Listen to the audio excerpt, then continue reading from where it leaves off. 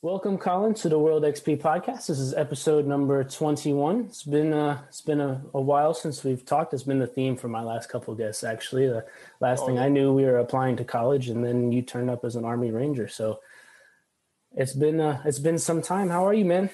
Doing good, doing good. It's good to see you. Yeah, it's been good. I'm out here in Georgia now, as I talked about briefly beforehand. Yeah, life's been different leaving Nova, but For yeah, it's been sure. good, man. You enjoyed it, though. Like when Yeah, you were, let's see. So you were at William and Mary, yep. and what were you studying there? I studied like government political science with kind of a focus in international security. Mm-hmm. So that kind of obviously primed the military stuff pretty hard, and they both played into each other.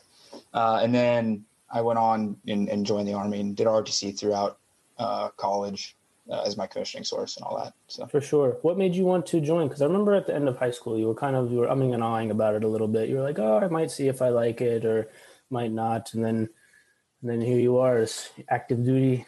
yeah, yeah. Well, So I thought about it a lot in high school, and I saw all the benefits to it. It interested me, like the actual, the job prospect of it, the service. And then I got there and I got into ROTC, and it was awesome. Like there's super awesome group of people. Really charismatic, good group, small. We had a really small program, so it was super tight knit. We had 27 cadets when I graduated. mhm. So I got along. It was a good team. We got along really well. Learned a lot. The big Army is a lot different than ROTC Yeah, was, for sure. Because it's a gigantic bureaucracy, which is kind of what's been different. But yeah, no, I really fell in love with it when I was in college. Got in really good shape. All that. It was good. So so could you describe sort of for those? So my general rule of thumb, side note, is for these is kind of like if one person listens and gets something helpful or interesting or learns yeah, something new out of it, then that's kind of like I consider this a success, right? So I don't. So like, if you were to describe ROTC for those who may be interested or maybe yeah. like even not so much like a recruiting pitch, but like what was it like once you got in? Yeah. So when you get in, it's not that much like the Army people think of. You're not going out there. You're not going to shoot much. You're not going to really learn like that much tactically. What it is a leadership course. They make you uncomfortable. They'll put you in charge of people. So they'll give you like 10 guys and say you're in charge of them, not just like making sure they show up to events, making sure like, hey, did they do their did they do their homework? Are they doing well in school? Like you're involved in their life because that's what the Army expects of you. They expect you to be involved in your soldiers' lives because, right, if a guy has problems with his wife, he's not going to fight as well, kind of thing. So it's a leadership course in that way. They force you to be a leader. And that's the benefit of the school. You're not going to learn, like I said, you're not going to learn much tactically. You'll go out and you'll learn basic soldier stuff, some first aid, some like a little bit of raid, ambush, attack, defense, like a little bit of not really anything that's going to be that valuable to you to teach you that when you're in the Army. What's Mm-hmm. valuable to ROTC is you're forced to be a leader, which school isn't going to do that to you. Sitting in the classroom, you're not going to be forced to be a leader. Mm-hmm. They're going to take the person that looks the most uncomfortable and they're going to put them in front of a formation and they're going to say, all right, you're in charge, do it. So that's the benefit of ROTC more than anything else. For sure. That wasn't, maybe it has changed, maybe you had changed once you got to school, but that was not your or my forte, really, the leadership sort of thing. Did you feel like, do you feel if you had to like get up in front of a group and talk to people or be in charge of people, you feel, I want to say obviously like the school worked, but like, can you describe sort of how that process changed for you personally? Yeah. So, and they did a really good job. They put you in it gradually. So you'll start out just someone's in charge of you, you're learning, and then maybe after your first semester, they'll put you in charge of a small team, 5 to 6. And then as you go along, like by your junior year, you're in charge of maybe a platoon, maybe 40, 50 sometimes because it was joint schools. Mm-hmm. And they'll force you to go up there and like brief what we call like an operations order. And you'll go up there and you will deliver a plan for usually about an hour in front of everybody while everyone's judging you on it. And they force you to have that confidence in your speaking. And my public speaking took off. I mean, I now would have no qualms speaking in front of a large group of people. I do it all the time in my job. I mean, when I was a executive officer, we had over 100 soldiers that I'd, speak to in large formations, every other day, maybe daily. I'm very comfortable doing it. And I was not before I went to school.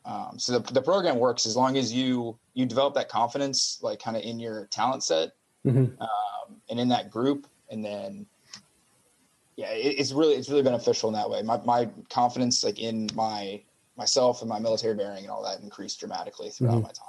Was it difficult for you to make that adjustment? I remember, like, for myself in college, my first couple of presentations were not so good. And then by the end, I had got better.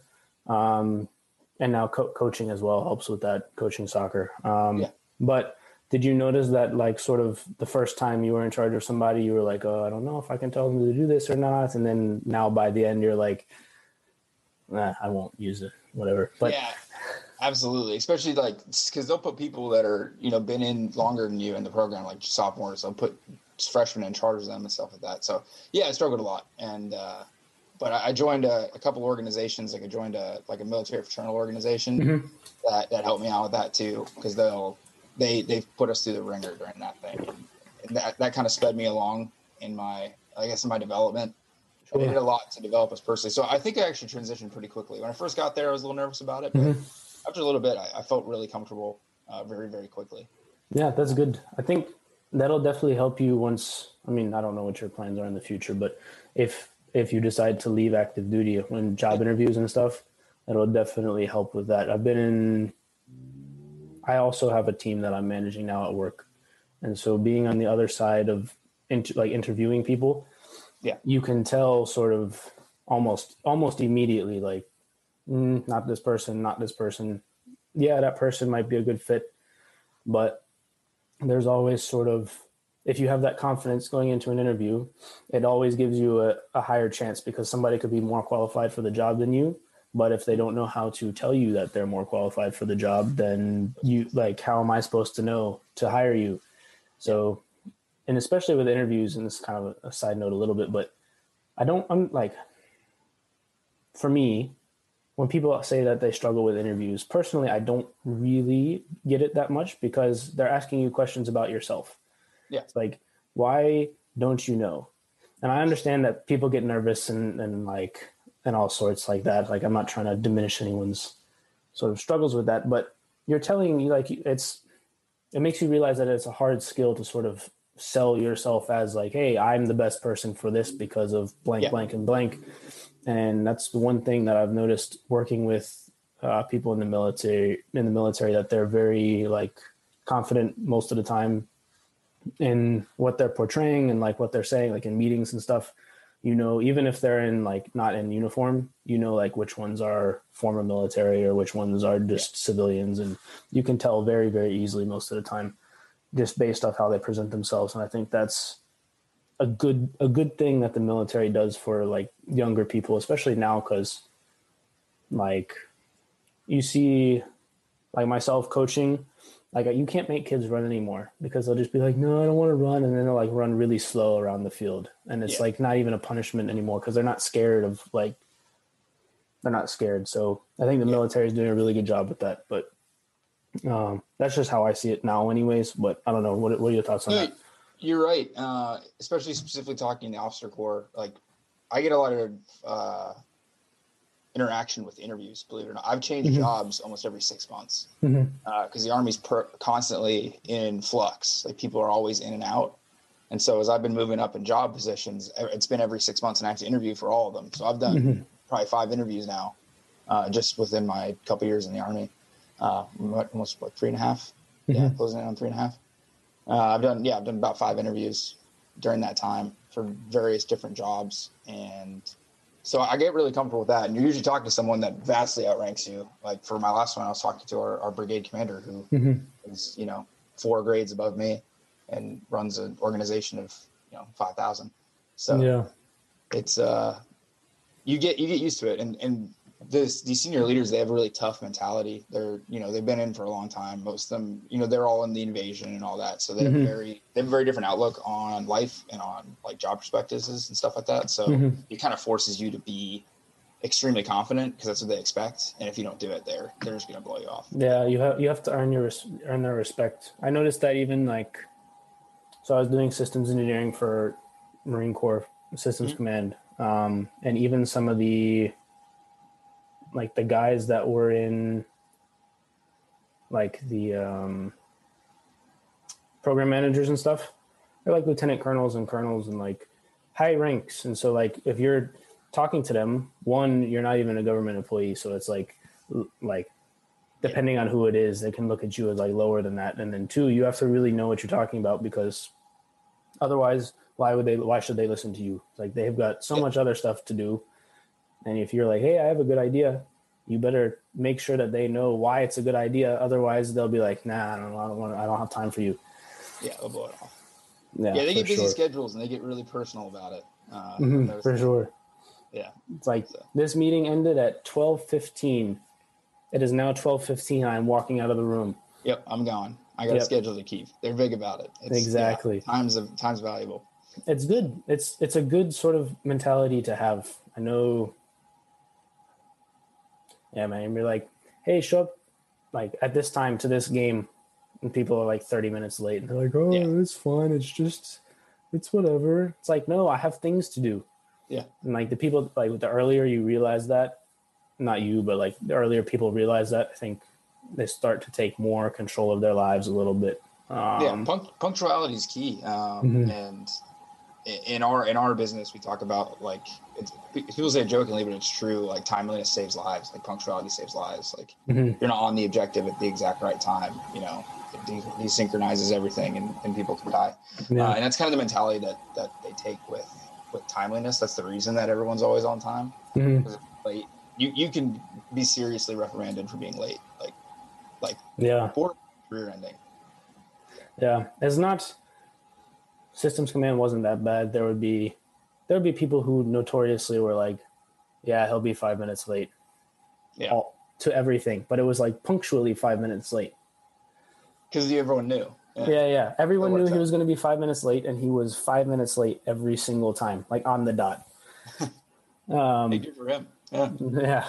That's a form of punctuality. Yeah, something like that. Consistently late. I don't know. But in that case, so I know I've had one or two people that I know go through OCS in the Marine Corps, and they've had people under them that are like 20 years, like I've been in for like 20 years or something. Yeah. And every time I ask, like, is that difficult? Almost always the answer is yes, that's very difficult to deal with. Has that been the same for you?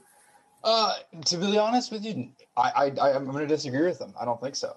I had really awesome experiences with my senior NCOs, our old guys, our crusty guys. Super great experiences. Like when I got in my first platoon, my platoon sergeant, so like my right-hand man, who was like my first guy, he was like 43. I think he had a daughter that was a year younger than me. And I don't know what, I think me and him, we just absolutely hit it off. And I never had any issues with that, which was weird. But I think they've started to realize that like it's normal. It's the way it is. We got to start somewhere. Yeah. And I think they get it. And if you build that relationship right when you get in with that guy and be like, hey, I get that you know more than me and I'm in charge. I'm going to learn from you. I'm going to seek development from you. But if I say we go, we go. Like I'm the one who signed the dotted line saying, yeah. I think that's how it is mostly. Build that relationship. Yeah. I think they run into trouble where they try and assert themselves rather than build the relationship. And I think that rubs people the wrong way sometimes. Yeah. What I'd recommend to people who go into that situation of like, you're walking into a place, you're new there and you're in charge. And maybe there is someone who's more experienced with that. What I did is I took my first 2 weeks and I shouldn't say I didn't do anything, but I didn't make a single change. I simply observed. I let my platoon sergeant, that 43-year-old guy, I let him do everything. Like I let him run it. And I just observed like, here's what they do on a daily basis. And then after about 2 weeks, they went, here's what I like. Here's what I didn't like. Here's how I want to fix it. And they were on board with it. They're like, yeah, you're right. Like we can't be doing that. Yeah. Let's fix it. And then that's when I kind of started inserting myself. And then luckily we got to go out and do some like field training and we did remarkably well. And so that immediately gets the team on board. You got to do something to get, your team on board. Yeah. Once you prove yourself in a situation like that, it makes it a lot easier. Yeah. But I was in the same situation. Like my new position, I have a team under me. I have not changed anything hardly at all. I think it's just a good sort of rule of thumb to learn how the people that you're like joining, how they do business, right? Because you don't want to make people too uncomfortable right away, especially maybe in the military it's a little bit different, but in the civilian world, people like their routines and they like their oh, I've always done it this way. Yep. And so in order to enact like real change, you kind of have to do it slowly, like observe, watch how they do things, and then like see where you can make tweaks here and there. And then hopefully you get enough time there that by the time like in a year or so, you have it kind of running how you want, but they don't really notice that they've changed it or that you've changed it until they're like, oh, we used to do things this way. And then all of a sudden, like, I didn't even realize that it changed. It's like, that's sort of how you want to do it, at least in my eyes anyways. I don't know. Is that something that they taught you in the leadership courses? Like how to, like, once you take charge of like a new situation, is that something they teach you? I don't know if they teach you it as much as it's something that it's like you figure it out on your own, because it has to happen. If you're taking charge of a new thing every year, like an ROTC or what have you, you're going to be forced with that problem set over and over again. And so you learn it, you figure it out. Hey, this is what works. And you can't just go in guns blazing, like my way or the highway, or no one's going to follow you. So you have to do it that way. And there's always an issue, no matter what organization you're in with. We've always done it this way. That's like the greatest. Oh, for sure. And people especially big ones, big organizations are like that. Yep. Yeah. So the Army, obviously gigantic, we have a lot of things, because we've always done it that way kind of things. And they're almost impossible to change, to be honest with you. A lot of they are system. And it's hard to get around that because you got hundreds of people that have been doing it this way from different organizations that are interacting, that have been doing it this way forever, and this massive bureaucracy that is the Army. And it causes a lot of headaches, but it's just the way they've always done it. Yeah. Because you have to change it from every single level of like person that's involved with the process. Like even a systems command procurement is like to buy something. Like people used to ask me like, why does it take so like forever for this thing to get bought? I'm like, well, come spend a day with me and you'll see why. Yep. But it's like because so many people touch the process that it's hard to really go like enact change. That's why oftentimes reorgs, well, in my experience anyways, I don't know if you're different, but in my experience, reorganizations with a big like organization sometimes does more harm than good, because by the time everyone actually understands their new responsibilities, half of them are gone and you have to teach the new people anyways. Yep. Yeah, we have that problem on like a very large scale, because I mean, people will change duty stations every 2 years. Some even less than that. Some people maybe every year. So you've like just absolutely constant changeover. So that's why people always fall back into those old habits. Changeover. It makes sense because there's continuity, but at the same time, you like at a certain point, you got to be like, okay, well, we should probably fix this thing that's taking way too long for no reason. Yeah, it's not working. Yeah. But with that said, what do you think probably like the most important aspects for leadership are in general, not just like military, but generally? So the first thing is I think you have to let everybody know what your priorities are. I think is one of the most important things. Like the Army's starting this now. It wasn't always kind of this way. They're doing this whole people first thing. It's what they call it. They call it people first, like the new motto, because the Army's been having some issues with its people. All the issues at Fort Hood with soldiers like being murdered and people not knowing about it for months on end. There's been some issues with that. So you got to let them know, like, hey, I am here to take care of you, and everything we do every day is for your own best interest. Sometimes you don't like doing it, but it's for your own best interest. I think establishing those priorities is the first thing, and then physically acting on them. Those are two totally separate things. You see a lot of leaders that'll go out there and say like, yeah, I'm here for your best interest, blah, blah. And then someone brings you an issue like, hey, I got to go pick up my kid from daycare. Like, I know I have shift right now, but I got to go pick up my kid from daycare. And you're like, too bad, man, you got shift. Sorry. Like, there's those little tests. You have to pass those little tests. Yeah. 100%. That's like one of the first big steps is physically showing that you care. Servant leadership. Yep, exactly. Servant leadership. My company is all about that. Like all the little, like the example you brought up, kid from daycare, no problem. Like go for it. We'll cover for you. Yeah. It's really nice. Like, hey, I've got, like when I got back from Mexico, I needed to go get tested for COVID. And I don't know how it is in Georgia, but up here it can be difficult to find a place to go get tested. I found this gym that's like an hour away that I can make same day appointments and get the result in like the rapid one. Yeah. And I'm not going to say what it is because I don't want people taking away the place that I go. Yeah. But so I'm like, hey, they have an appointment in the middle of the day. No problem. We'll cover for you. If you need something, let me know. It's like everybody's in communication all the time.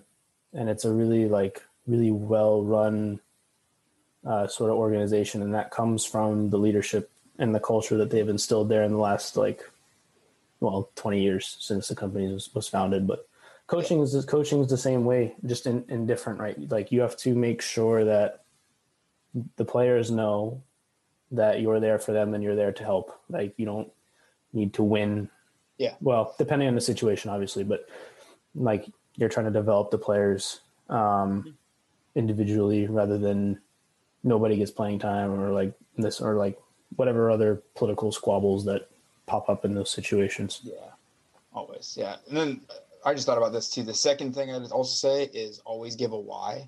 I think that's a Simon Sinekism. But essentially giving someone something to do, like this is more of a managerial leadership. When you're assigning someone a task, you need to always give them a why. So they understand why they're doing it. I despise when people say like, go do this and you ask them why. And they're like, well, because I'm in charge. So go do it. Or because I said so. The why is important, not just for them to know like, hey, this is why this is important. But two, when they're actually doing that task, if they've come across a problem and they have your why or your intent, they know why you want them to do it. They can make decisions basically on your behalf, knowing your intent and accomplish things more efficiently. 100%. Why they're doing it. If they don't know why they're doing it, they might do something and it might jack it all up, and then they're going to look back at you and you're going to be pissed at them because they jacked it up and it wasn't within your intent, but you can't fault them because you never told them what the why was. So I think always giving a why is number 2. That's more like managerial leadership, but you got to always give a why. And that's something when I've heard that, I took it to heart. And so everything I tell someone to do, I give them a why. Here's why you're doing this. Here's why this is important. That's a good policy to have. I notice when you give the why, they're more inclined to work harder at it as well. Yeah. It makes them feel like they're more involved in the decision, even if they're not. But and they can make their own decisions. Yeah. Once they get into the situation. Yeah. Once they get into the situation, if they know why, like you were saying, they run into a hiccup or it didn't go exactly to plan, they can improvise because they know why they're doing it and what the end goal is rather. So if they have to go take route B rather than route A, they're still good. It's the same way in coaching for sure. You're doing a drill. You want to let them know, hey, in this game situation, this is where this pops up. And this is why you need to be good at this particular skill. And you notice that in practice as well. Like they'll put more effort in. They'll like go at game speed rather than just,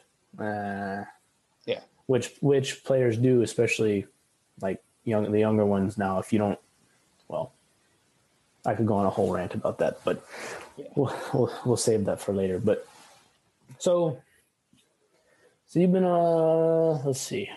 So why don't you take us through sort of like you joined ROTC and you graduate from ROTC, and then what's next for you? So I graduated from ROTC and I actually took a couple months off, and before I started on active duty, and I just worked in football. Worked the end of that season, which was awesome. To kind of get that one last experience before I went off and did my own thing. So that was cool. We'll get there eventually in this podcast. What that was like. A little bit of football, yeah. So then I got I immediately went off to Fort Benning, and I hit a couple schools. So I hit the armor basic officer leaders course, which is like on the job training. Here's how you be an armor officer. Here's how you do tanks. Here's how you do reconnaissance. Those are the two big tasks for armor officers. And then I went to the Army reconnaissance course, which is it's also, they're all leaders course because we're officers, and it's on like reconnaissance collection, intelligence gathering, and intelligence management. And then I went to Ranger School following that. And I got hurt in the reconnaissance course, so it delayed my start for Ranger School. So I was at Benning for a while. What was the what was the injury? I actually sprained both of my ankles. I fell in a hole during the land nav course, and absolutely poor me. I was in a boot in one of them, and like this weird cast thing in the other. They let me stay in the course, and I ended up finishing it. My first day out of the boot was during our like first dismounted like air assault. So we got flown in on birds, and my first time walking like out of the boot, I took the boot off right before I got on the helicopter. And my first time walking was getting out of the helicopter. People first, right? It worked out. So I shouldn't joke about that. No, it was all right. It was a funny thing. Like, the instructor's looking at me like, "You're really going to do this right now?" I'm like, "Yeah, I'm going for it. Let's do it. Let's do it." Oh my God! So what was sort of for those people that don't know, armored school or like the armored divisions are, well, for lack of a better word, tanks. Yeah. So can you describe sort of like, because most people who have no experience with the military, they think of tanks. They think of one tank with like a bunch of guys running around in Call of Duty, whereas you commanded a platoon of tanks. Is that correct? Yeah. So you had a bunch of them all at the same time. And so with what you can say, obviously, can you sort of describe like what maybe some typical missions maybe, or like sort of what it's like to command armor rather than just people on boots on the ground? Yeah, absolutely. So tanks, people have a really weird perception of tanks. It's coming from, when people think tank warfare, they're thinking World War II, right? Mm-hmm. Tanks have come a long way since then. It's been, a long time since World War II, obviously. So tanks are not these slow, bulky, clunking machines that clunk through and people hide behind. We go fast. Speed is our security, as we like to say. Mm-hmm. So speed is everything. You can take an Abrams tank nowadays. If you're hitting it and you take the governor off, you can hit it at 60 miles an hour, and it's, that's 72 to 70, I think 8 tons in the newest version that's come out, moving at 60 miles an hour, and you can block those things. They're fast. Mm-hmm. I think we're gone with the days of people walking behind tanks, at least in a conventional war environment, like we call a near peer threats, like fighting a large country in an armored fight. We're not moving slow. We're moving as fast as we possibly can all the time. And the missions, believe it or not, for a tank unit are very similar to like your traditional infantry. It's just everything's bigger. Mm-hmm. So we still seize ground, like we'll seize terrain, we'll seize battle positions, we'll seize areas. The difference is the area that we'll seize is kilometers or miles big, while an infantry might seize like a couple buildings or something like that. Mm-hmm. So it's the missions are very similar, just on a very large scale, and all the maneuver and all the tactics that go into it are all the same, just on a really big scale. Gotcha. That makes sense. That goes into it. So. Yeah, I feel like people have not the most accurate perception of what our current war environments are looking like. Myself included, obviously, I've learned because I've talked to you, and I work with some veterans, and I've talked to several other people that kind of like one of my close friends was in he was in Iraq in like late 2000, like 2008, maybe 2009. Yeah. And so I have some sort of understanding, but can you, again, obviously what you can say, and that's the last time I'll say that, because you and I both know that you know that. What sort of like, from what the typical person would view as the war environment, what are the biggest differences now that you're seeing? Yeah, so the Army, as you know, like the conflict in Iraq and Afghanistan are pretty boiled down.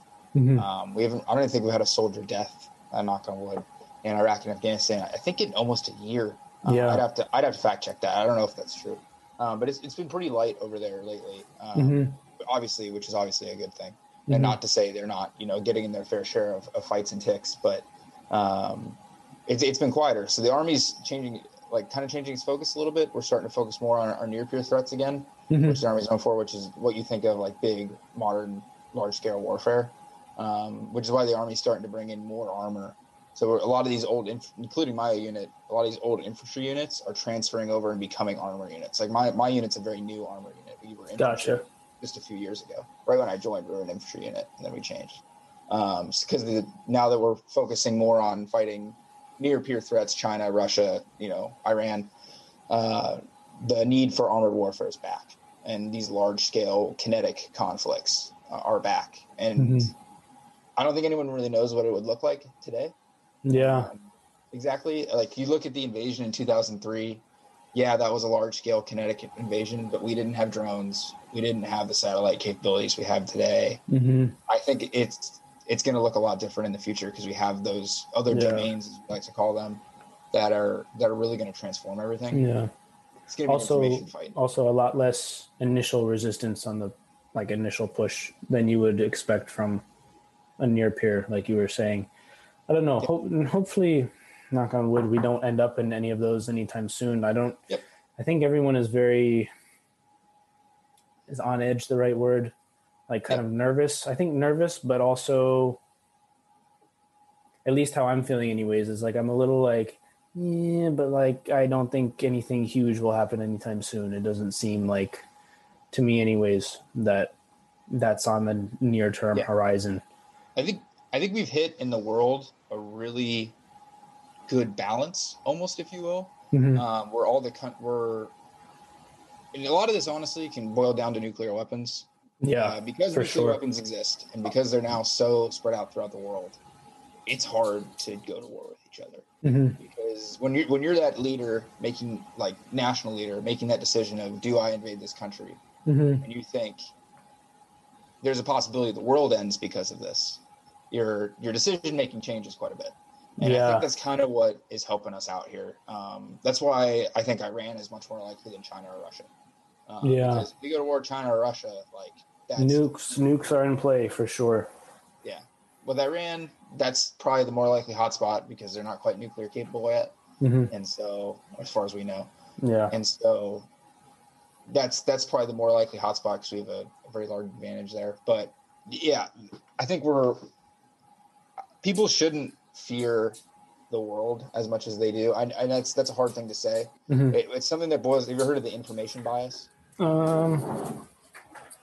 No.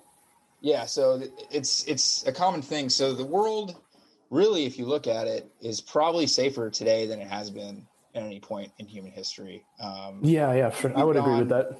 Almost 80 years without a major power global war or major power war, which is almost unheard of in world history. You look at almost any 20-year period, there's at least two major powers that are going to war with each other, and hundreds of thousands of people are dying. Yeah, we even had that in 80 since World War II. I mean, it just hasn't existed. I mean, the Cold War obviously existed, but that was almost entirely proxy. Us going into Vietnam was not a large power war. No. So that hasn't existed, and that's remarkable. But people, what's happening, I think, a lot now is when you talk about the information bias, is we tend to perceive the world as more dangerous than it is because we have access to everything. There was a lot of people dying back in the day. We just didn't always hear about it. Now we're much better informed, and we're getting all this information. We're like, man, this is jacked up, and it is. There's a lot of stuff that's not good that's happening in the world, but it's been happening for a long time. We just didn't know about it, and now we do. So it's a good thing, but it causes an inherent bias where we tend to think things are much worse than they are. Yeah, that makes sense. I think two thoughts. One, what the kind of like the world being in that balance. I think the big powers, like you were saying, are kind of like, we're not going to do a World War II type thing anymore. I think it's kind of, I don't want to say like an unwritten sort of, but it's like the way it seems to me, is everyone's come to that point where it's like, all right, we're not going to do this. We're just going to mess with each other's trade and try and hack each other. And that's like the unwritten sort of and we might send some carriers towards you just to mess with you. But other than that, like, we're not going to do anything. I think that's sort of like, it seems like the unwritten sort of rule, maybe. Yeah. So I don't know. That's just, it just seems like it's like in chess where you both can take the queen, but you both choose not to. Yep, exactly. That's where we're at. But Mm-hmm. there is something that could kind of break that balance, and that's, we call a hybrid threat. Mm-hmm. It's basically what Russia did in Ukraine. That's kind of the oddball that you can throw in to kind of break the system. Is since we're so mindful of like accountability of like this person's doing this, if you can deny responsibility in a conflict, it kind of ruins the system. It's like Russia essentially invaded Ukraine, and no one did anything about it because they had plausible deniability. They said it wasn't us; it was just Russian separatists who really wanted to take the country back. But Yeah, they were it's like, funneling yeah, soldiers and supplies okay. in hospital. Yeah. You know, so. Oh, so it's another thing, the information bias, I think. Yeah. I mean, I agree pretty much like wholeheartedly. I don't know, like, you hear about so much like crap that goes on now, but it's all one-off stuff that I think for sure that you wouldn't have heard much about like 50 years ago, even. Especially with some of the stuff that, do you know who Annie Jacobson is? I don't. So she's like an investigative journalist, and she wrote a book on Area 51, and she wrote a book on the Pentagon and like submarine operations during the Cold War. And there were so many like submarine accidents or like SR-71s that got shot down over Soviet Union, or like all sorts of like little things that no one ever heard about until now. And it's like we would be hearing about that stuff all the time and be like, why did we send this thing there and they ran into this other submarine, and then people would be up in arms about it, and like 2 sailors died when a submarine accident happened at like this or that, or like all sorts of stuff like that's just for me the easiest example because I read one of her books recently. But I mean, because every person now is a media source. Like we had one of our drones shot down over Iran, and it sparked a huge international incident. If you look back to like the Cold War, we would have just been like, "Nope, not ours. Prove it." Yeah, it was it was a weather balloon footage of it getting shot down and all that, and it's like, yeah, it happened. You know? Yeah. So now that everyone's a media source, it's hard to deny that. Like the Roswell crash. That like kicked off all the Area 51 stuff where they're like, oh, it's a weather balloon. It's like, yeah, okay, I got a video of it now. Yeah, that could never happen today. Not a chance. Because someone would be there with their phone and they'd catch it. Yeah, for sure. But that's why we find out now about everything, and we didn't before. And something that happens 3 times now seems like, man, this is a pattern. This is happening all the time. But really, it happened 3 times, and you heard about it 3 times, and it's kind of a logical fallacy to assume it's common. Yeah, but that makes sense. It's a bias that we have. Yeah, it's a weird world we live in now. It's almost too much information, to be honest. Like, it's hard to keep track of everything, like what's important, what's not important. Yeah, I don't know. It's rough because like I've stayed off. So I go on Twitter for NBA highlights, soccer scores, and Whitehead quotes. Yeah, I wish. Not apparently he retired. Did he? Yeah, because my sister's at Briar now. Oh, okay. You know who her teacher is? Huh. JT. No way. I heard that he was working there now. Yeah.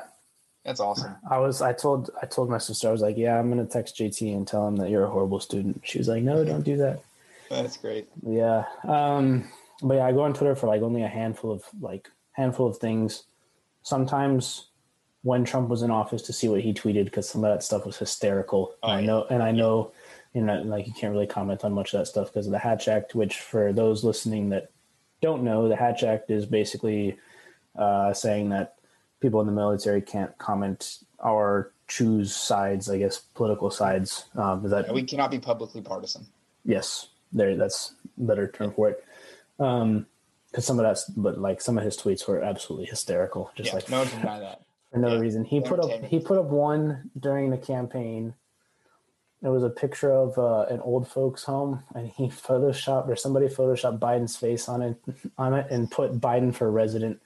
And I was like, and it came from his official account, and I was like, he really just doesn't care anymore. What world do we live in? Yeah. So like that's what I go on for Twitter, and then Facebook. I go on to check whose birthday it is, see if I actually know that person very well, and then I text them. I don't even like put it on Facebook usually. I just like text them happy birthday.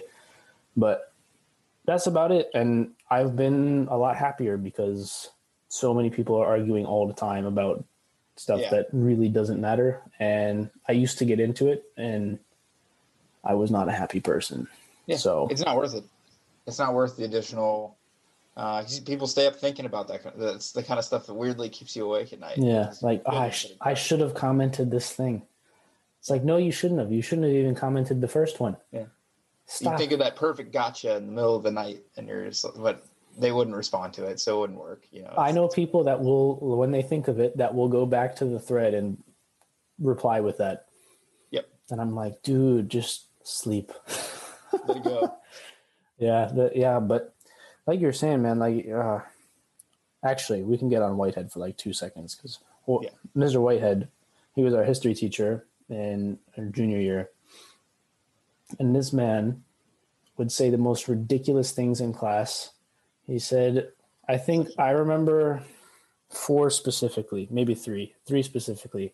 One was that he was going to convince one of the other history teachers that he had a brilliant business idea. And he wrote it on, because he didn't have his own classroom. So he like wheeled from room to room. He wrote deep fried Pop-Tarts across the whiteboard and just left it there as he left for the next class. Yep. There was one when he would do these quizzes. I've got an idea. Let's take a quiz. Quote Mr. Whitehead. So we would go through the quizzes. Do you remember the one about life not being fair? Oh, yeah. Yeah. So he goes, answered a number like 18 or whatever is C. And somebody was like, well, A is also right. And he was like, it is, but C is more right. And the kid responded, that's not fair. And he goes, life's not fair. That's why Lincoln got shot in the head. I remember that. Yeah, he called me while I was on vacation on somebody else's phone. Really? Mm-hmm. Wow. I haven't heard from him since I left. No, like that year. Oh, that year. Like, I missed like a couple of days because I was like out in Colorado skiing or whatever. And he called me from somebody's phone. And he was like, you've got a quiz waiting for you when you get back. And I was like, go away. Like, leave me alone. I'm 16. I don't like school. Probably. Yeah. Yeah. I don't know. Yeah. He made school fun, but fine. So Colin's comment about Whitehead quotes on Twitter was because I thought it would be funny to make a Whitehead quote Twitter account. And now looking back, it wasn't actually that funny, but it had its moments. It was high school. You do dumb things. Yeah. But yeah, that was good. So, all right, back to the timeline. So you went through sort of armor school or whatever, and then you ended up at Army Ranger School, which I think there's, I'm going to get the number wrong. How many steps are there? There's really 3, but kind of 4 phases of it. I was going to say 4, but I wasn't sure. Yeah. So can you walk us through sort of like how Ranger School works and sort of like what the steps were? Absolutely. Yeah. So Ranger School was broken up. I say 3, kind of 4, but it really should be 4 phases. And that's the first 5-ish days, I think. Kind of a blur, that part of it, is the Ranger assessment phase. And then you go into the Benning phase, and then mountain phase and swamp phase. And each one of those you move to a different place. So Ranger assessment phase and Benning phase are at Fort Benning. And then also Benning phase, also known as Darby phase. Darby depends on who's your instructor is what they call it. And then for mountains, you go up to Dahlonega, Georgia, and North Georgia, and the Tennessee Valley Divide. You're up in the mountains there. And then swamp phase is in Florida on Eglin Air Force Base in North Florida. And so those are each phase is about a month, give or take. The school in total is 61 days. 62, I think, if you count day 0 is the way it works. But yeah, so you show up. There's usually it's you and your 400 or 500 best friends that all show up throughout the Army to this thing. You shave your head. Everyone shaves their head. Now that females are in, females buzz their hair straight up. You know, it's not shaved, but it's buzzed. And then you show up on day 0. They put you in a company. There's 3 companies. and then your life just starts getting really bad. So depending what company you're in, depends on how bad the first day is. Usually they smoke you pretty good. You know, you're carrying your bags, make you run around, do all this crazy stuff. And then the next morning at like 2 a.m., you start and you do your PT test. And it's different. It's just a physical test. All it is it's push-ups, sit-ups, 5-mile run, and then pull-ups. But for whatever reason, the Ranger School's weird about this. Push-ups is the most failed event at Army Ranger School. They will cut like 40% of the class in the first, hour of the course because of push-ups. Because of push-ups. How much do you have to get? Or how many do you have to get? It's just 49 push-ups. But the thing that Ranger School does that's different is it's 49 perfect push-ups. So it's not a test of strength, because 49 push-ups isn't that hard. No. But it's a test of precision, because they have to be 100. So you're in like a wood chip pit. It's a circle, and it's filled with wood chips, and you go in there. Is that miserable on your hands? Yeah, it isn't great. It isn't great. But the whole school's miserable, so it's kind of one of those things. But you're like all amped up, and you're like ready to go. Your adrenaline's pumping. This is the time, and everyone knows that push-ups are the thing. But yeah, see, your body has to be perfectly straight. You go all the way down. I dug out in the wood chips. I dug out a space so my chest could go lower. So I could go lower. Look at you, smart guy. Yeah, right. They say there's two types of Rangers. There's strong Rangers and there's smart Rangers. I was very hard in the smart category. I wasn't the guy that was carrying stuff, but I helped with some of the smart stuff. But yeah, so then you go as deep as possible, and then you come out and you lock out and you pause. And it's like that. It's like, so like I used to train on a metronome. I'd listen to a metronome, and that's how I train my push-ups. So because they want you to go slow. They want you to because people just try to go like super, super fast, and they'll fail them immediately. And the thing that's hard is they don't tell you whether or not you're doing it right. They won't say anything. They'll just sit there and watch you. And you might do 70 push-ups, and then they'll be like, all right, you failed. See ya. Oh, that would be horrible. And then, but luckily I got to 49, and then the guy was like, all right, stand up, you're good. And I was like, oh, thank God. And go on to the next thing. So, yeah, so you do the PT test, finish with pull-ups. You do that, and then immediately they start putting you through all the events. And now that I'm looking back on it, the order of the events is kind of a blur now, which is crazy, because before I went to school, I had it memorized. I knew like by hour what I was doing.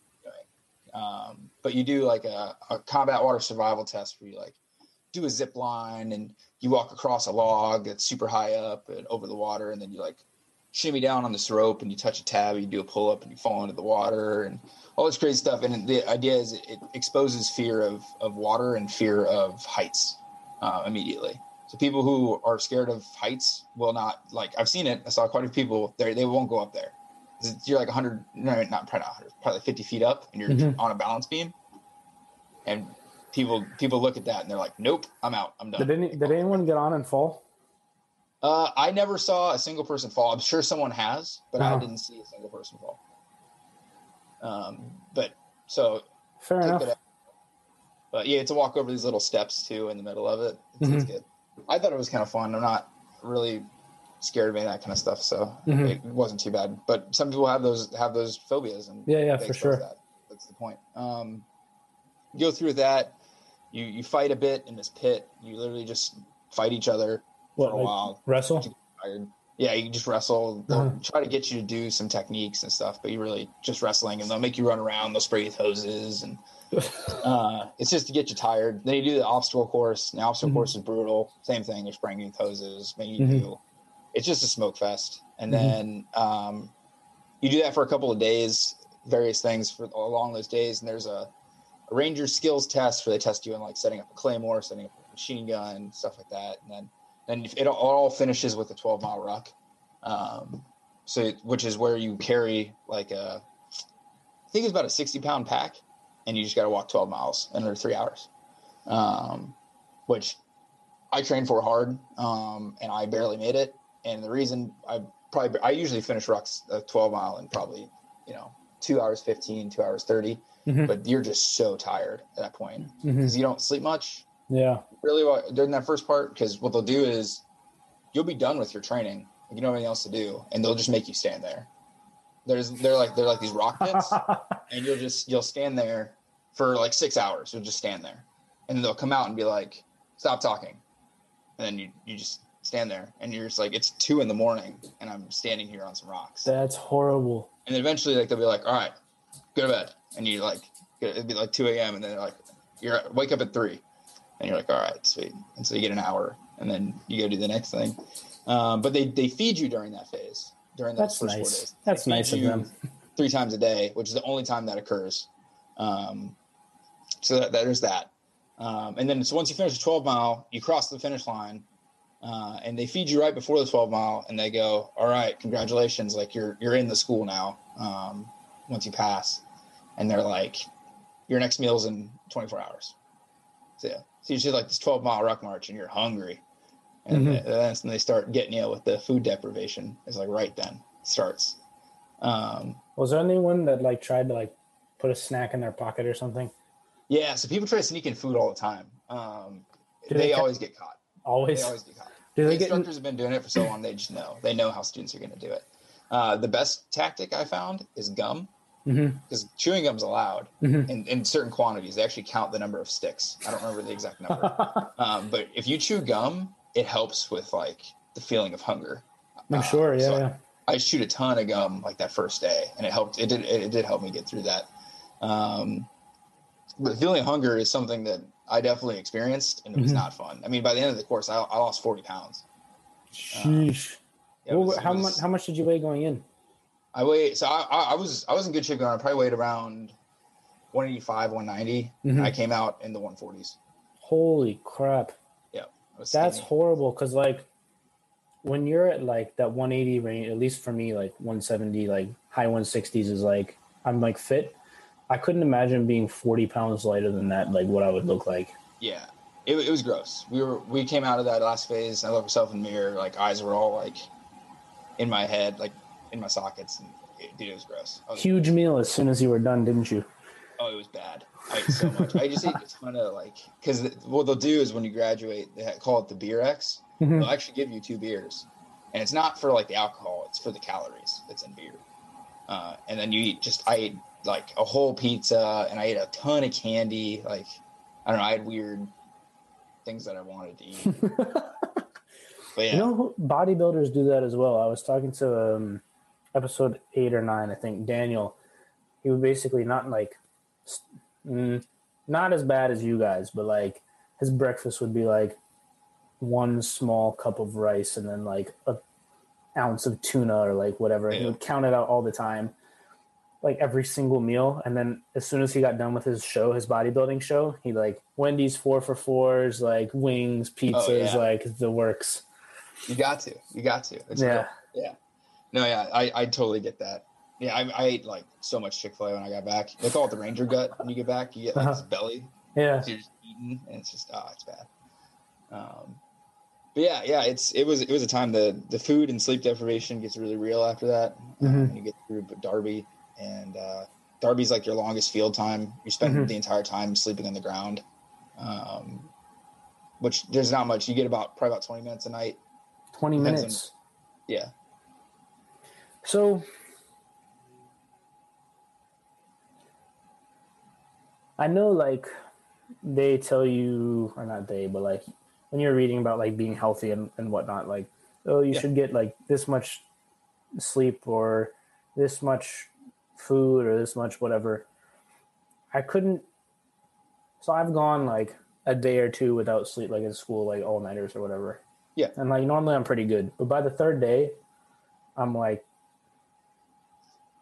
no. You stop functioning as a person. Yeah. So like and they're making you do difficult things while you are not able to function. So like what is that like?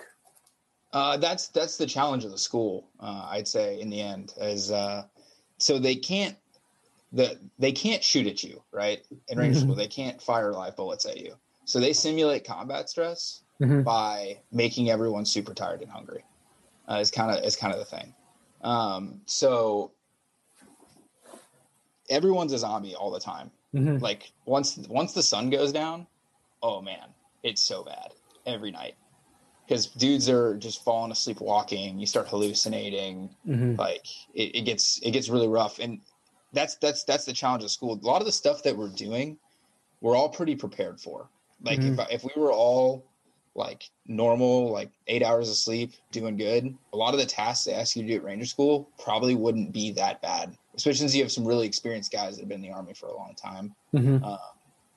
They'd be able to do this stuff.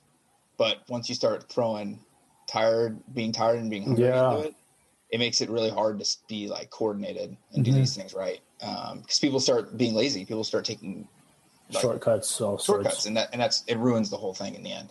Because every little shortcut, and that's why the school is not a survival school. It's another leadership school for that reason. Because you got to figure out, how do I keep these guys going when they haven't eaten and they haven't slept, but they have to do the little things right. Like, and down to very precise stuff. So like, for example, when we stop and we get into like a patrol base, there's a very specific order that we have to do everything in. And people like to break the order. So like the order is you stop and you get security, right? So everyone like gets down and make sure there's no one else there. That's going to kill them.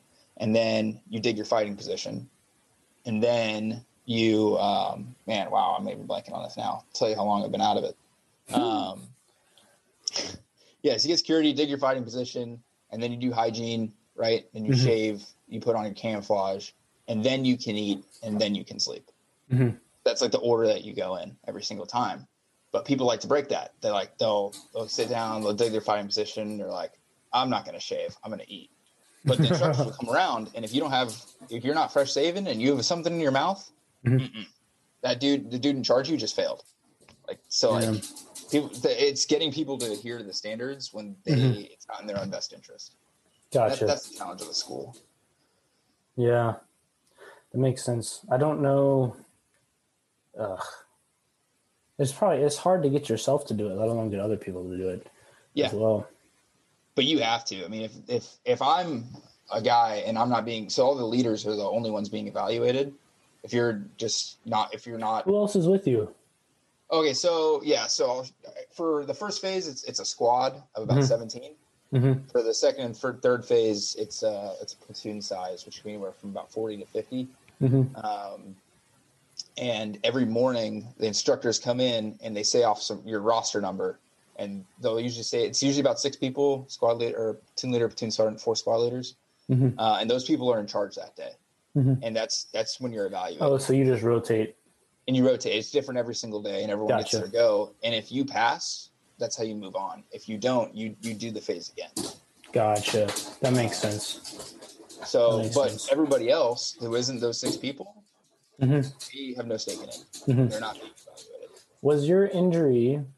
Did they like make you not sleep and not eat when you were injured as well? So my injury that I had actually was before that in the reconnaissance course. Oh, okay, gotcha. I did get kind of hurt in Ranger School. It was a weird thing. I got they call it rucksack palsy, where my ruck from wearing my heavy pack all the time. We wear it all the time. It denervated part of my arm, so I couldn't flex my right bicep. Like it would hang. Like I physically couldn't flex it because the nerve connection there was crushed. But they don't care. They don't care. You get hurt, they're like, "Are you going to keep going, or you're out?" It's one of the two. They don't care. There's no sympathy. So, all right. So recon school was before then. Yeah, I did the recon school. Okay. So you get through. Are you still on the first betting phase? Yeah, I guess. Yeah, Darby. It's chaotic. It sucks. So what's sort of like the last? It's like, all right, you do this and you're done. Is there something like that for the first one? Yeah. So the last thing of the school really is in Florida in the swamp phase. It's actually like one of the better missions that you do. There's some like Florida. Is mountain after? Florida is the worst day. Is mountain after swamps or before swamps? Before swamps. So it's Darby. Right, mountains is by far the worst phase. All right, go through mountains. No. So mountains. All right. Mountains. Mountains is a it's an emotional experience for a lot of people because it's bad. That's when all that hunger and stuff really gets going because you are walking up mountains all day. Is there a break between the two phases, or you just like the next day you travel and you're going? The next day you travel, and if you're airborne qualified, you'll actually jump out of an airplane into the next phase. I was not airborne qualified, so I got to sleep in a bus, and it was awesome. Got a couple 4 hours of sleep. It was great. But yeah, so you get there and it kind of kicks right off. Mountain phase begins with some mountaineering, like you learn how to do some mountaineering stuff, and then you get into the field training, and the field training's rough. It's we had a hurricane that was over us when we were in mountains. They didn't tell us that, but it just rained nonstop. Of course, they didn't tell you. And we'd ask like, "Is it going to stop raining?" And then be like, "I'm not a weatherman. Like, figure it out." Figure it out. So it rained every single day for at least 18, 19, 20 hours a day. It was bad. Yeah. So, and then you spend that entire day just walking up mountains. And you're doing missions. Like you have a compound that you need to go raid and you need to go capture somebody or whatever. But it would be like a 10-mile walk there and you're moving over 3 mountains during the process. And it's just bad. And all day, all night, you're just walking up mountains. And it's just a physical toll. So a lot of people quit. And, yeah. They kept the food and sleep deprivation going there as well. They did, yeah. So during mountains, you get fed twice every day.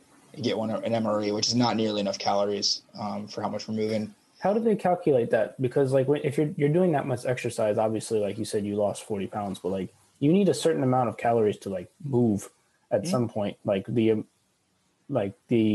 deprivation that they're giving you, you're at the point where it's like borderline, like I'm not going to be able to move tomorrow. Yeah. I would assume that they've done the studies and they've calculated how much you need. It is. Yeah. We had one dude in my class, actually, they hooked up a little tracker to him. It was like a calorie counter and they used it to like base off all of us. And we were burning, I don't remember the exact number, but it was well over 8,000 calories a day. Sheesh. And they were feeding us maybe 2 meals, and we were maybe getting 1,500. But what ends up happening is you obviously burn all the fat off your body. It's gone. And everyone starts smelling like cat piss all the time because you start burning muscle for energy. And what happens when you burn muscle for energy is it releases ammonia and you sweat it out of your skin. And that's horrible. So yeah, so not only do you burn all your fat and everything you're eating, you also start burning muscle. So I actually had 2 NFL players in my Ranger School class, and they were big muscular dudes, and even then they looked skinny because they were burning through all their muscle mass. Your body starts eating itself. That's horrible. Like even 1,500 calories is like, even for me, like if I go play a soccer game, I'll run like 5 to 7 miles if I play full 90, and 1,500 calories I would not be a happy camper. I cannot imagine like going through it. Like, I know you said you prepared. Did you prepare? Like, did you like starve yourself before you went? No, definitely not. There's nothing that really can prepare you for that. It's just one of those gut checks. You kind of just have to do it. They want you to go in as healthy as you possibly can. You don't want to, they don't want you to go. Some people like try to get fat before they go.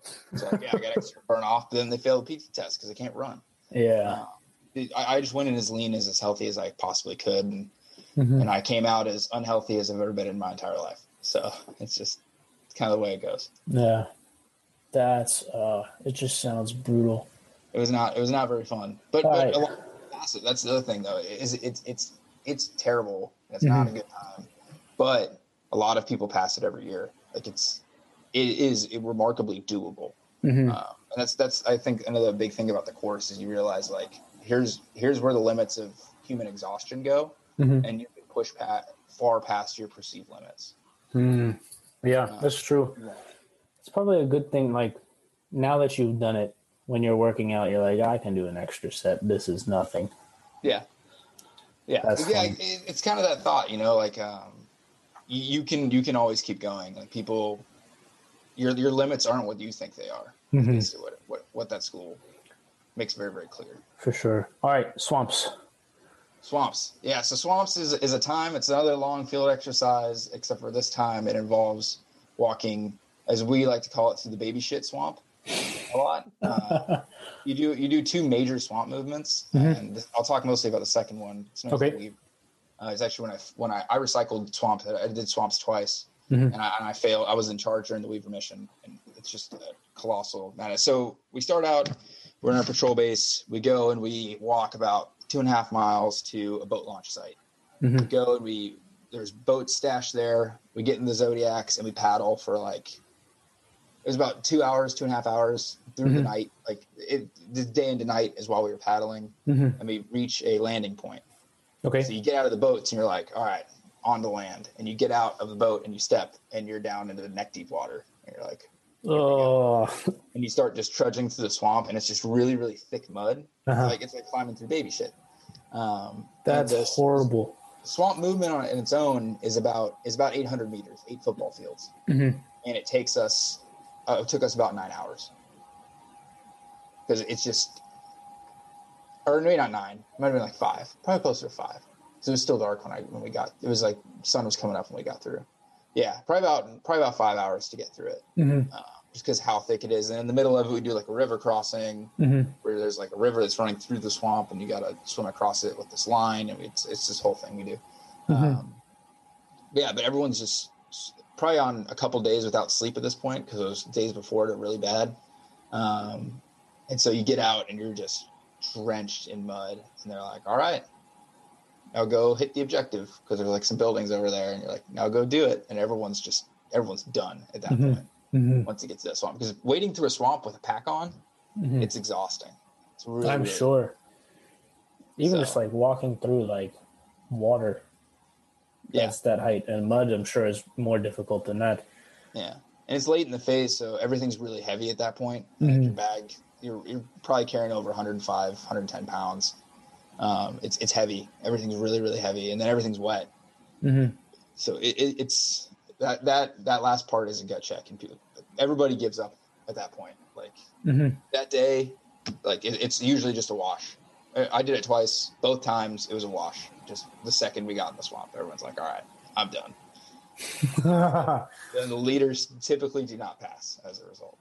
Yeah, that's tough, man. Yeah. Like you want to build that relationship with the guys, like that they want you to pass, like as the leader. Yeah. It's kind of like, all right, I'll do well for you if you do well for me, but I'm not doing this.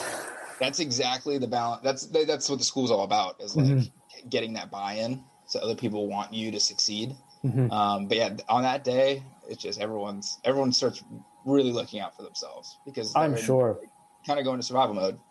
So I'm sure. So then, and then is that the last? That's the last thing, and then that's you're done? day 8 of the 10, and then the last day you do like this cool, like you do like a beach landing. And you go and you take a couple compounds, and then they drop you off, and it's like a 3-mile run with your pack back to the barracks, and that's where it ends. People just fall over when they got back to the barracks. What's up? And people just fall over when they got back to the barracks. Oh yeah. You get out and you like lay out your stuff, and to make sure you have all your stuff, like you didn't lose anything. It's valuable. And then I just went and got in the shower, and I think I sat in the shower for probably an hour and 45 minutes. It was really cold when I went through. It was really, really cold at the end of my Florida. Because that hurricane, it was like 28 degrees that day. So I just sat in a hot shower for like so long. Jeez, dude. Yeah. And then you did it. But I was happy, I just got done. So. And then you did it. And then you went and ate pizza. Oh yeah. Ate pizza and drank my 2 beers. Was that day probably like the biggest sense of accomplishment that you've had? Like the day that you were done, like when you got into the shower, you were like, kind of, yeah. I thought it was going to be, but when I was there, I was just like, man, I'm ready to just go to bed. Like, I think when it really hit me is that when we got back to Fort Benning to get ready for graduation, and we got in those barracks, I was like, all right, yeah, this is real now. Yeah. But yeah, because while we were still there at Eglin, it didn't feel like I was done. You're too tired to feel it. Exactly. Yeah. Yeah. That's wild. Well, congratulations. Yeah. For that. That is some experience, I'm sure. I think it was something I'll definitely remember the rest of my life, even though some of the details are a little fuzzy. Right. You're not supposed to remember the details and the abuse that you took, because then you can't tell anyone about it, and then they can keep doing it. They can keep doing it. That just sounds like I've heard stories like. You listen to Rogan at all, Joe Rogan? Yeah. Yeah, so like when Jocko goes on and he tells stories about like Navy, like SEAL training and like all sorts of stuff like that, it's like just like the limits that they push people to. Yeah. It's like I have no desire to experience that whatsoever, as do most people. I don't think. either. Yeah. I'm done. Yeah, but you're crazy and you did it anyways. I did, but I'm done now. I'm not. Was that I'm a out. choice? Was that a choice that you actively made, or was that part of ROTC? I Like, know it was or a like choice your I made. course? Like, it's a 100% volunteer school. You have to volunteer and like choose to go to it. So you went. So what made you want to do that? It's just it was a goal of mine coming out of it. Like everyone talks about it. Like, Mm-hmm. and then there's a lot of people that are like, yeah, you're not going to do it. I'm not very strong. Like I'm not a remarkably strong or fast person by any means. Like I'm not showing anybody incredible feats of strength. So everyone was like, yeah, dude, you're not going to pass that. Like you're not. And so like, thanks, guys. Part of it's a cliche, but prove some people wrong. So I wanted to do it and I did it. So everyone can find their niche in that school. And I found like kind of mine in that I was really good at the operations order process. Which is like the planning side of some of these missions. And so I leaned super heavy into that and it helped me get through that school. I helped every single person write their order when they were in charge. And then they helped me like carry some stuff and stuff like that. So like there was a little give and take there. So that's good. That's how it, that's how it should be for sure. Yeah. I think I would assume, but that is probably way more difficult than either recon school or the armored school. Yeah. It's probably, it depends on who you ask, but it's probably one of the more challenging, if not the most challenging course the Army has to offer. I mean, it's always up for debate, like what's harder, Ranger school, buds, like it's always up for debate, and it's hard to know because very few people have done all of them. And they're different.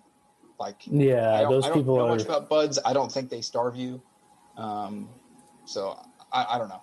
So I've heard there was one guy that went on Rogan. He was what was his name? Tim Kennedy. Yeah. He was describing buds. Like he went back and he's an instructor there now, I think. But like those guys that just live that, it's like they're just different. Like they're a different type of human that like you do not want to be on their bad side. At all. And buds is different too. It has a different end result, I'd say. Like when you come out of Ranger school, you don't come out of it like a good soldier. Like when I got out of Ranger school, someone was like, all right, now go to war. I would not be very useful on the battlefield. I was just this disgusting, scrawny little thing. I think buds is different in that way. I don't know, but I think in those schools they're like trying to produce like these soldiers that can go out and be lethal. And Ranger school, you come out of it and you are not in peak quality to go do that kind of stuff. What's the difference between? So forgive me if I don't know this, but what is like you hear? What are the Green Berets then versus the Rangers versus like the other like SOCOM units? Yeah, so there's a lot of stuff that goes into that, and even into the whole Ranger thing, as we talked about a little bit. But so the Green Berets, it's the United States Army Special Forces. They just call themselves the Green Berets because they wear green berets, and there's historical stuff for that, obviously. There's a lot of Green Berets that go to Ranger school. I had in my squad of like 12, I think I had 3 in my squad go to Green Berets. So they'll send people to it, but it's not necessarily mandatory. And Green Berets have their own school, the Special Forces Assessment and Selection, SFAS. That's totally different from ours.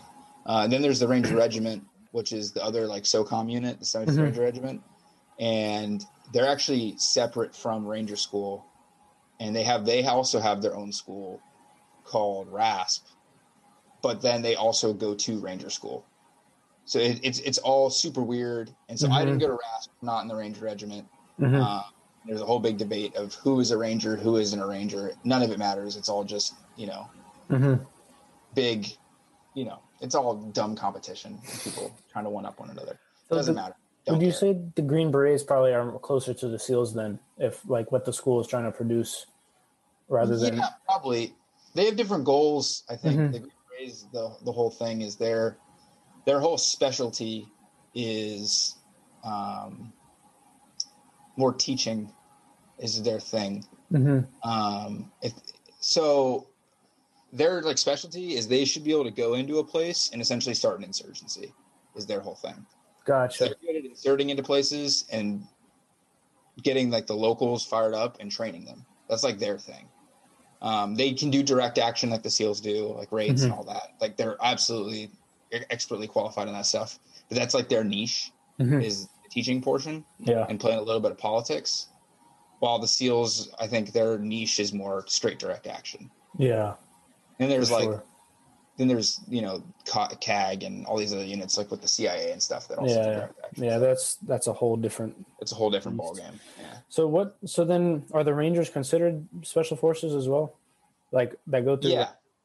Yeah, the Ranger Regiment is, but they're different in that when you think of most conventional special forces units, you're thinking like 12-man teams and stuff. The Ranger Regiment operates in company-size elements, so you're getting 150 soldiers on the ground when the Ranger Regiment go, like at a time or more.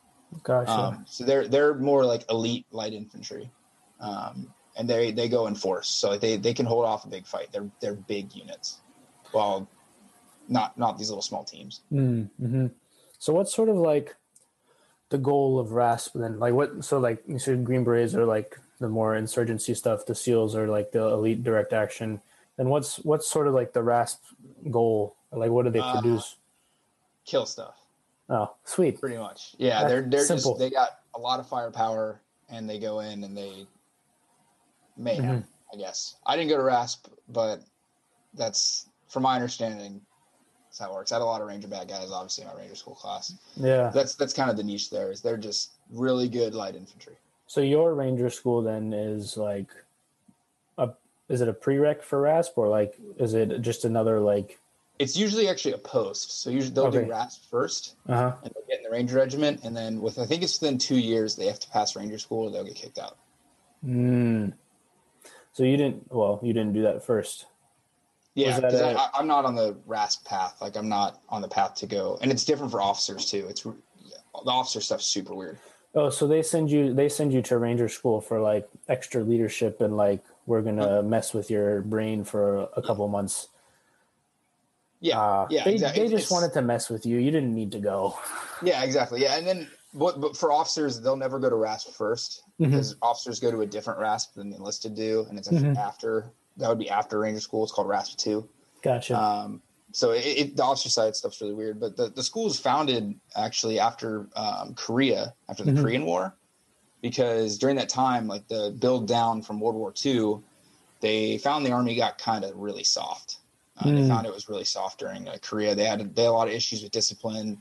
They didn't think that they were fighting as well in like the really harsh environments. So that's why they invented Ranger School to like, hey, we're not going to have these issues again. We're going to have like tough leaders. And so the goal of Ranger School isn't just for the Ranger Regiment guys to go. They want all combat arms officers to go to Ranger School. That makes sense. Do that toughness that they felt they lacked back in the day. And they want that instilled in their officer corps. Well, that's why it exists. Did it work? I guess, yeah. Even though I'm actually about to go be a lawyer, so I don't know if they kept me, but yeah, I got into a program. I'm actually going to go to law school and go be a JAG officer. But oh, nice. Yep. So JAG officer is what? What's JAG? So it's the Judge Advocate General.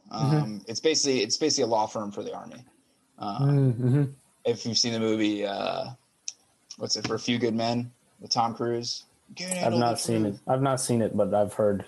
Yeah, it's that. I decided this a little while ago. Something I was actually interested in. I wanted to do like real Army stuff, like tanks and recon and Ranger School, and then I'm gonna go be a lawyer because, you know, being an armor officer is great, but when I want to go be a civilian one of these days, it's not the most employable. We always say, how do you get an infantryman off your front door? You pay him for your pizza.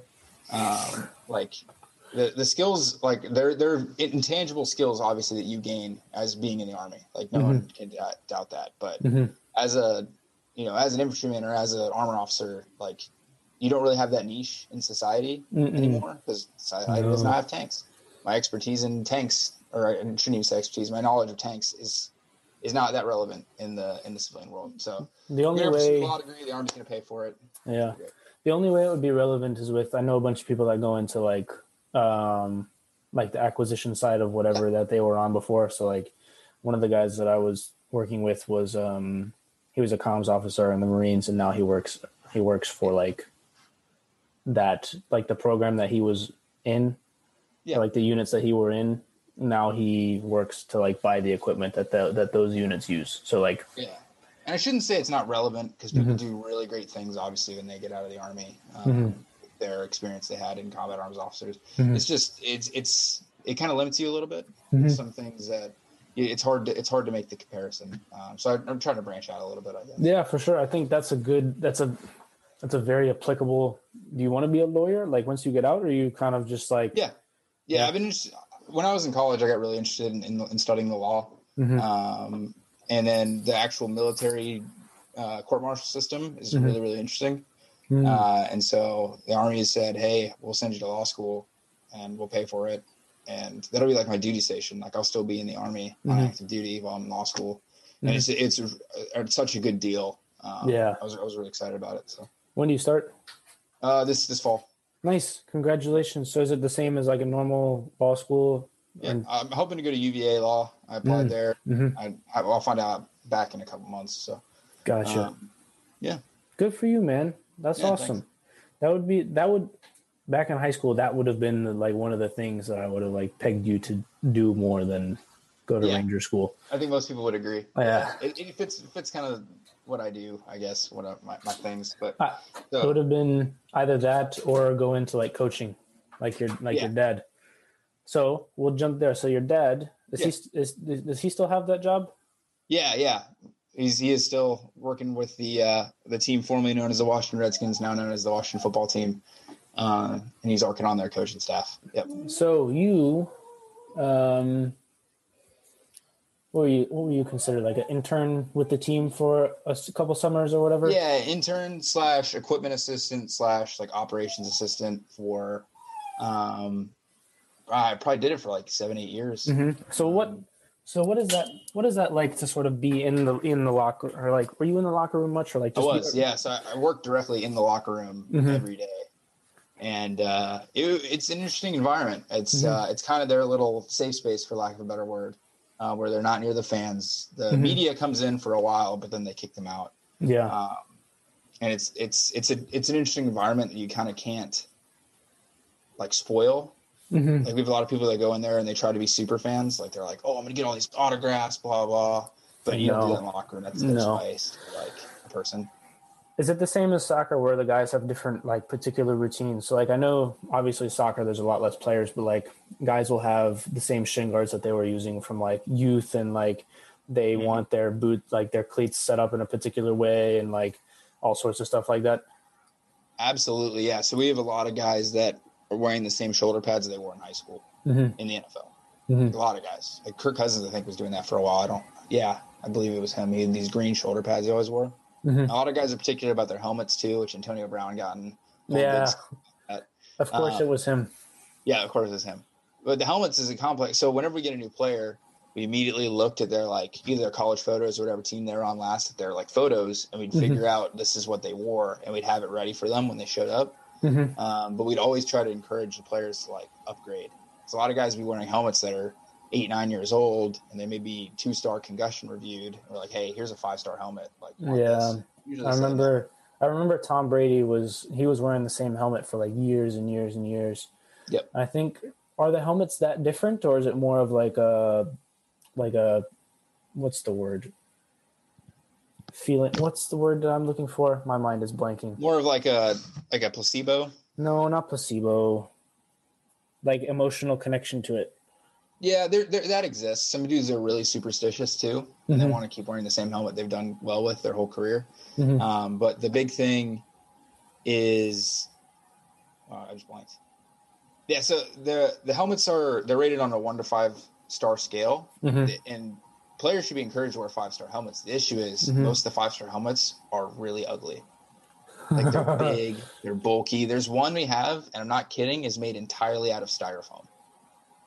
The entire helmet is literally styrofoam lined. Does anyone wear it?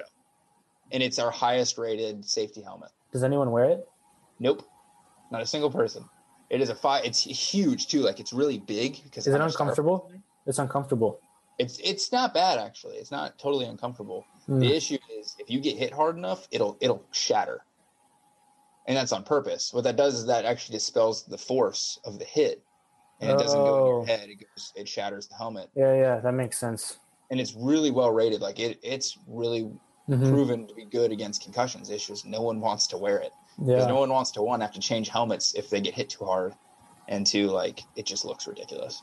Yeah, I'm sure. I remember when like the helmets started coming out that have those little like in the back they have like that little like indent in them, and like that took a while. Like a lot of guys don't wear those, at least from what I've seen. I don't really watch that much just because I'm busy and I'd rather watch soccer. But like from what I've seen, like there's so many different helmets. It's hard like for the average fan to know, because unless you see like that indent on the back of the helmet, like all the helmets look the same except for the face masks, which you can transfer a face mask from helmet to helmet, can't you? Yeah. So like when I went on Madden one time to like create a player, and they had like 50 different helmets, and I was like, what?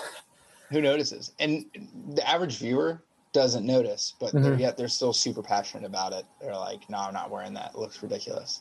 Which is something that's weird to me, but it's they're out there for their look. They care about how they look. They feel confident wearing it. So I get it. Oh yeah, I get it for sure. It's like I would think it would be different than like. Did you ever have a guy on the team that was like sort of like an Odell Beckham with like the cleats that they would wear with like ridiculous patterns or not, like stuff like that? Yeah, especially later on. Like it's actually become very popular to do that now. I wasn't able to involve much at all this season just because of COVID and they were like little bubble. But even like last year and the year before, when I was able to work here and there, like that's I'd say almost half the players at some point have like customized cleats they wear. It's a huge thing now. Yeah, and because the NFL allows it now, they used to not allow that. Right. I remember when they made that change. I think it wasn't that long ago, a couple of years ago, and like that is when they released that new rule. Like the next game, every like stud wide receiver had different cleats on. And their own cleats. Yeah. They like doing it, and they used to have to wear team colored cleats. And Odell, I think I don't know if it was him or if somebody else actually started it, but they were paying fines every game to wear that. Antonio Brown, I think, did it for a little while, maybe. Yeah, actually, I don't know if it was him. I don't know if Tomlin would have let him do that. I don't know. But yeah, Odell definitely did it for a little while, and I think who was it? I don't know. It's going to bug me that I don't remember. But yeah, I remember when that happened. They were like, that's fine. I'll pay the fine. Yeah, right. They were making enough at that point. Did you enjoy that, though, your time there with the team? Definitely enjoyed it. It was a really cool environment, that team environment. It's a really, really cool, unique experience. That was the biggest thing, is it was unique. I mean, there was nothing like game day. I worked on the sidelines on game day, which was just, it was awesome. It's just, it's an unreal environment being down there on the field during the game. Yeah, I'm sure. Just the panic, the tension that it goes into every snap, the sound, the crunch. It's just different on the sidelines. Like when you hear these gigantic men hit each other that hard, it's really cool. I did get ran over once. There is video, it does exist. I got absolutely clobbered on a punt. Who was it? Do you remember who it was? One of the gunners got shoved out of bounds and took me out. Oh man, I got destroyed. What's up? Did it hurt? No, actually, I think I was so shocked that like I didn't really feel it. And the guy was kind of short, and so he like kind of just got my shoulder. He didn't get my head or anything. So it wasn't awful, but it looked bad. Like some of the players ran over, like freaking out, like, "Oh no!" I was like, messed up. Yeah, I was like 16. You know, I wasn't. Was that in high school once you guys moved to Loudon? I'm sorry. Was that once you were at Briar, or was that before? That was when I was at Briar. Yeah. I believe so. I think that, yeah. You probably came in and told everybody the next day. I've probably shown you it just years ago. Yeah, long time ago. Well, do you have any last tidbits? No, I don't think so, man. I really appreciate your time. Yeah, for sure. It was good. It was good to catch up. Good to talk to you. Everyone interested about Ranger School, I'm not going to tell you anything. Ask Colin. But it's been an hour and a half, man. Time flies. Yeah. Time flies. All right. Well, we will see everybody next time. Bye, everybody. Right. Take care.